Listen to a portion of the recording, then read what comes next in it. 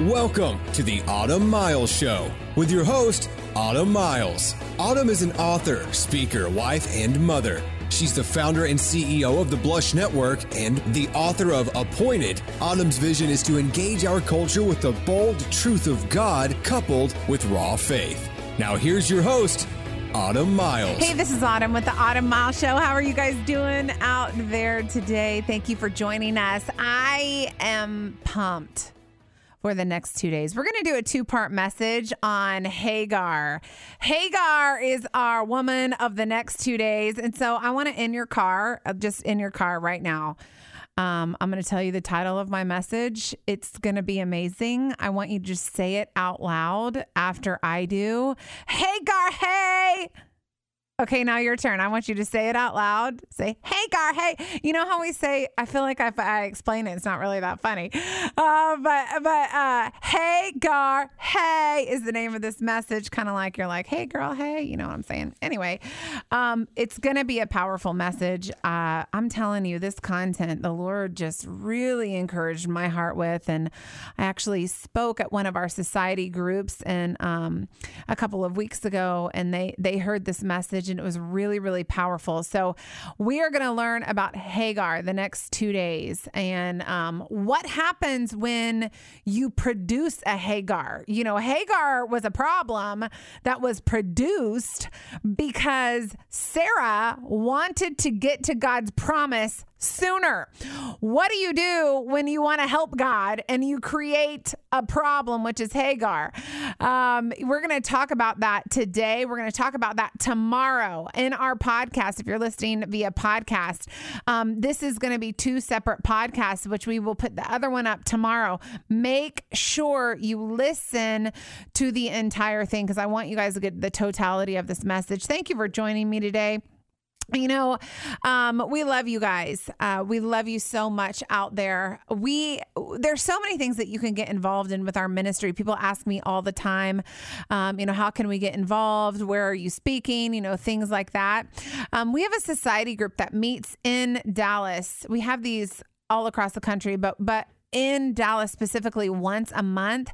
If you want to know where I'm going to be, what we're doing, I invite you to go to our Facebook page. We have a lot of announcements. That's where ministry is done on my Facebook page, which is Autumn Miles. And you can follow along and kind of see what we're doing. I also do these selfie videos every week. They're short, 10, depends on how inspired I'm feeling. But they're anywhere from like 7 to 10 minutes that really God has really used, which I'm kind of shocked by. But God will use anything. He'll use a phone and a girl who loves them. And so we put those up. But if in quotes every single day, you know, our whole ministry is about spiritually challenging the way you think, because we do believe that people need to be spiritually challenging. It's also about bold truth. We want you to hear not watered down truth. We want you to hear the bold truth of God's word, and our world needs it so badly today. So badly do we need bold truth. I want to encourage you in your walk to receive bold truth. Don't be offended by it. And then to tell others the bold truth of God's word. And we also are about raw faith. Not saying that something is a step of faith that really isn't, okay? Something that you can control. We want you to step out in faith, not knowing how it's going to end, but knowing that there is a God that will finish what he starts in you. We need giants of the faith to step up and step out. So that is what our ministry is about. We are also listener supported. I've kind of told everyone that we need your support in order to stay on the air. We have huge plans for our ministry. God has he's just been good to us. You know, he's just been good to us. Thank you, Lord. Just thank you, Lord, for being good to us. But we have great vision. I have great vision for where God is taking us. And we need some willing people to step up and give and help support us. You can support us at autumnmiles.com. Click the donate button. It's right there. Whatever you have, we're grateful for. Whatever you have. I joke around. If you have $1 million, go ahead and give it. But you know what? I want whatever God lays on your heart to give us. We don't want anything other than what God lays on your heart to give us. I know my husband and I have stepped up and given, and we thought we were blessing the ministry, or we thought we were blessing the church, or we thought we were blessing the individual. And then God comes around and blesses us because of our heart. So just know that God sees that. I want to get to Rahab. Hagar, hey, is who we're going to be talking about today. What happens when you misstep? What happens when God has given you a promise, when he has given you something that, hey, he says, hey, Autumn Miles, hey, Cheryl, hey, Laura, hey, Jessica, whatever your name is, he says, hey, this is what I have for you. What happens when it takes longer than we want? What do? A lot of times, and you know, sometimes we don't, and some of us are super faithful and super spiritual, and we wait the entire time, and we never try to tamper with God's plan. We just sort of wait it out until the promise comes into fruition. But sometimes the promise tarries and tarries and tarries and tarries, and we, in our own strength and in our own minds, feel like we need to do something about it in order to get God to answer, in order to make the promise happen. And so we do things to help God. We do things to assist the promise of God, as if God needs our help. Now, he doesn't, but sometimes Satan can get us to a point where we actually think that we are aiding God in his promise by adding something into the plan in order to help the promise happen sooner than just waiting on God to do it. That's what we're going to talk about today. Sarah and Abraham did it. They created a Hagar. And as I said at the beginning of the show, you know, I want to just very plainly define what a Hagar is. A Hagar is something that we have created out of our own impatience to try to help God with his promise or achieve the promise earlier than God's timing. It's when we try to control the move of God by inserting our small-mindedness into a situation. I'm going to read that again for y'all. A Hagar is something that we've created out of our impatience to try to help God with his promise or to achieve the promise earlier than God's perfect timing. It's when we try to control the move of God by inserting our small-mindedness into the situation. When you try to control, when you try to move in, when you try to help God, most of the time you will create an issue. Because when we try to control and manipulate ourselves into a situation, not thinking that God doesn't need our help, we sort of pridefully step in and make things happen, and we create a problem for ourselves. I just want to kind of take you through the life of Abraham and Sarah. Now, Abraham was given a promise. Please stay with us tomorrow, because tomorrow we're going to talk about, what does God do with your Hagars? What happens when you create a Hagar? What does God do with your Hagars? Maybe you have a Hagar. What is God going to do with it? How does this all work out in the end? I'm going to tell you tomorrow. Stay with us. There was a promise given to Abraham in Genesis 12, 1-3. It says this: Now the Lord said to Abraham, go forth from your country, from your relatives, from your father's house to a land which I will show you. I will make you, Abraham, a great nation. I will bless you, and I will make your name great. And I will bless those who bless you, and I will curse those who curse you. And in you, all the families of the earth will be blessed. So Abraham went forth as the Lord had spoken to him. The promise was given. Now, God did not say, hey, this is going to take a minute. in order for it to happen. Okay, he didn't say that. He simply gave him a promise. And you can read all throughout Scripture that it is impossible for God to lie. It says in Romans, when God swore by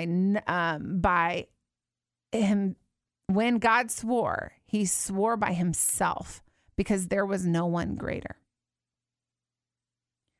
When God says it, sweetheart who is listening to this show, he's going to do it. But when he gives you the promise, it's going to be done according to his timing, his way, and not your timing and your way. After the promise is given, after God gives us a promise, humans tend to interpret the promise and how the promise will come about, which is what I was talking about before. They want to help God. They want to assist him.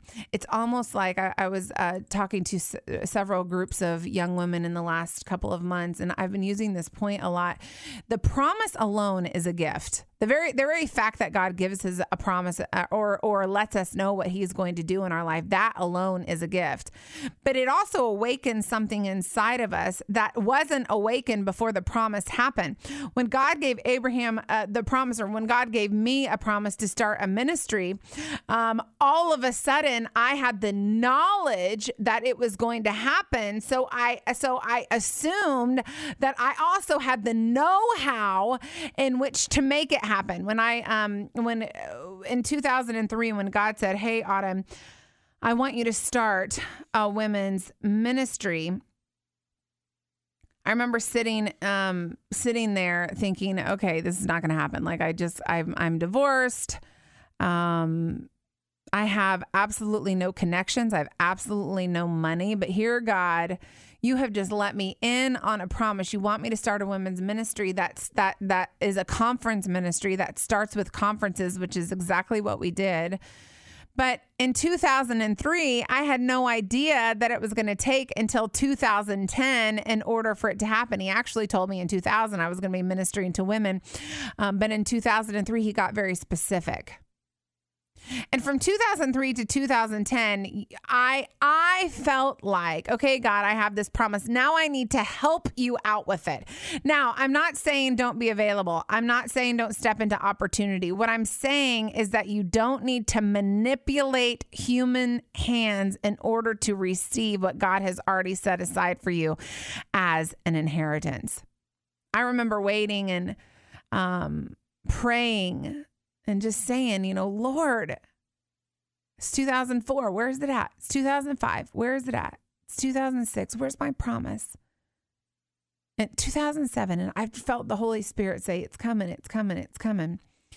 In 2008, I started preparing a women's conference. So funny now that I look back on this, but I started preparing a women's conference, had the name of it, knew what I was going to do. We actually had one conference and it went really, really great. 2009, I was planning for something bigger because the first one went so well. I was thinking, wow, this is exactly what I'm going to be doing. This is exactly what I need to be doing. And in 2009, I'd had the venue picked out. I had everything picked out. I had the name. We were there. We were about to pull off this conference.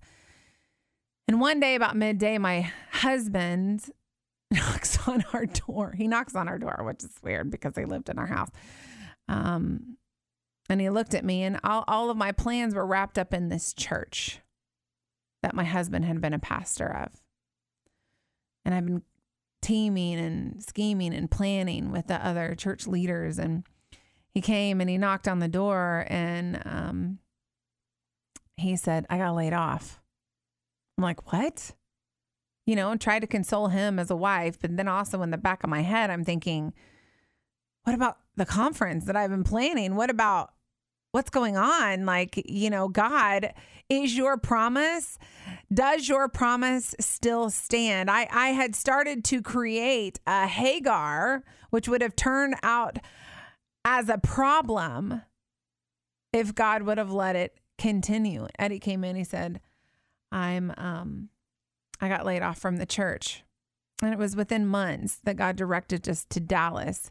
that God directed my husband. He was a pastor at First Baptist Dallas, downtown, incredible church. And we went, and I was like, man, this church is amazing. It's iconic. God has done so many amazing things through this church. But I remember thinking, I've got to follow what God is asking of me. And after meeting with the leadership of the church, they gave us a green light to come and to start the ministry there. God honored his word, but I felt like for a while I needed to help him out. God does not need my help. He did not need my help. And here we see Abraham with this incredible promise. And after time passed, Abraham started to question as well. If you go to Genesis 15, it says, after these things, the word of the Lord came to Abraham in a vision, saying, reinstating his promise, don't fear, Abraham. I am a shield to you. Your reward will be very great. Abraham says this. The first time he was happy to receive the promise, when God reinstated the promise in Genesis 15, listen to his response there. Oh, Lord God, what will you give me, since I am childless? And the heir of my house is Eliezer of Damascus. Verse 15:3 says this, and Abraham said, since you have given me no offspring, one born in my house is an heir. I want to just stop here for a second. It's so interesting. In Genesis 12, he was willing to take the promise, no questions asked. Thank you, Lord, for the promise. My promise is coming. I know that you're faithful. I'll receive it. But then after some time passed, all of a sudden you can see how Satan started working on Abraham. Well, what are you going to give me, Lord? You saying this, basically what he's saying in this passage. Oh, Lord, what will you give me? I'm childless. And the heir of my house is Eliezer of Damascus. And Abraham said, since you have given me no offspring. He's questioning the Lord. You said you're going to bless my offspring. All the nations are going to be blessed. Well, where is my offspring, Lord? Where is it? You can see almost the impatience welling up. And so he offers Eliezer, which actually he had adopted as a child. Then behold, the word of the Lord, verse 4 says this, came to him saying, this man will not be your heir, but one whom will come forth from your own body shall be your heir. Here we see Abraham, a misstep.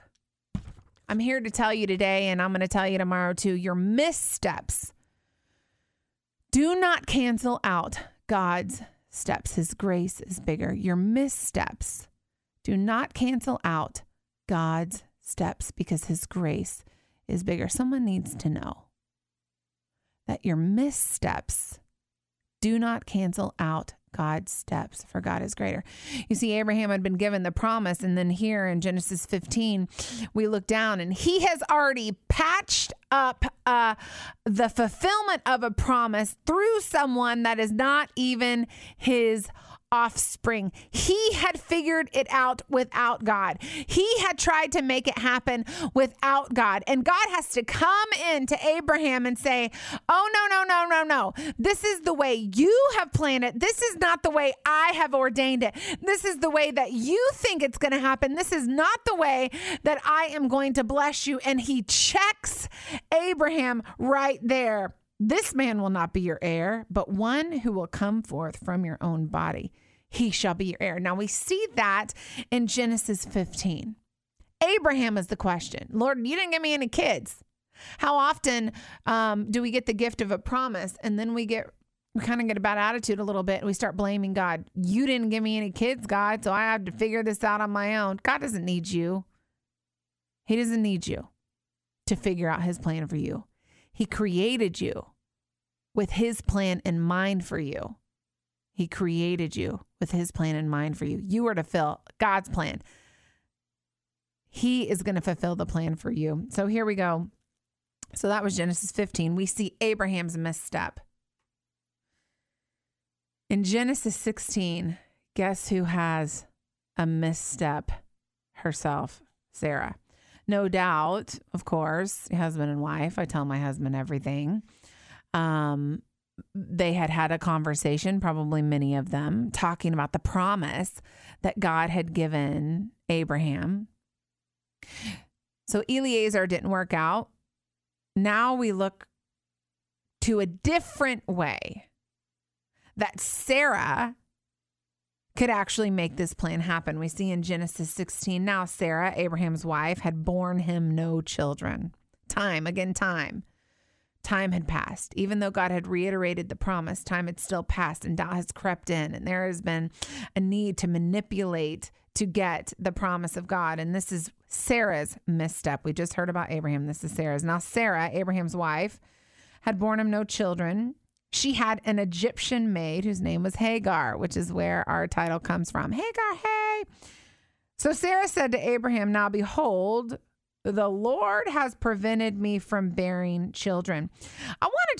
It's just very interesting how both of them blame the Lord for something that he hadn't done yet. He was going to do it, but both of them had their weak moments. We think that if we have a weak moment, we automatically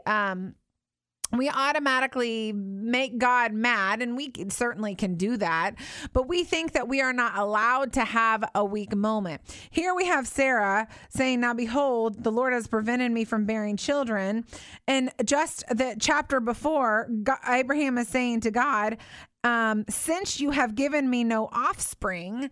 They're both looking at God. They're both talking to each other about how's this going to happen?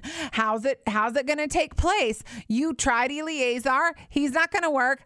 I got a greater idea, Sarah said. God specifically said it's got to come through your body. So this is what I want you to do, because I'm going to make the fulfillment of God's promise happen.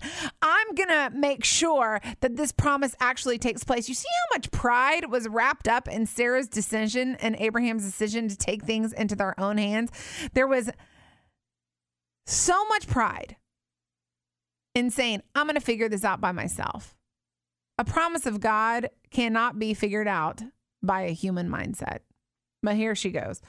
So Sarah said to Abraham, now behold, the Lord has prevented me from bearing children. Please go into my maid. Perhaps I will obtain children through her. And Abraham listened to the voice of Sarah. I sit thinking so many things. I'm going to go off on a tiny little tangent. Girls, women, wives, your husband listens to you. I think in my own life, my husband and I are responsible for so many different things. And, he'll, of course, get advice from, trusted mentors that we have and people that we trust, godly people. But at the end of the day, he, in a husband and wife moment, he comes to me and says, what do you think I should do? It's in those moments that I feel the weight of the responsibility of being that helpmate to my husband. It's in those moments that are tender. It's in those moments that my husband safely trusts me, is what Proverbs 31 says. It's in those moments that I know that what I say is going to affect him greatly. I can bring life. I can bring insight. I can bring the wisdom of God. I can bring incredible good to a situation, or I can look at him in the same breath and I can bring death. I can bring discouragement. I can literally lead him astray in those tender moments. And wife, you know exactly what I'm talking about. Hagar was not God's option for Abraham and Sarah. But Sarah had Abraham's ear. And she chose in that moment to put something wife approved into his ear that she thought would be good for them. Wife, I just want you to pause for a minute. And ask yourself, do I tear my husband down in that tender moment when he comes to me and asks for my counsel? Do I tear my husband down when he's struggling? Do I lead him off of the path of the promise? Or do I lead him to our God? And we're going to end it right there today. Tomorrow, we're going to talk about what does God do with our Hagars? Once we've created them, what happens next? Are we out of luck? Does God just say, have a nice day? No, he doesn't. I want you to join me tomorrow for part 2 of HAGAR HEY. And I want to say thank you so much for listening today. God bless you. Keep in touch with us on social media, and we'll see you tomorrow for part 2. Thanks so much for listening today. The Autumn Miles program is listener supported, and your donation to keep it on the air is appreciated. To make a donation, visit autumnmiles.com. And with a $100 donation or more, you'll receive an autographed copy of Autumn's book, Appointed, Your Future Starts Now. Join us next time for the Autumn Miles Show on The Word, 100.7 FM.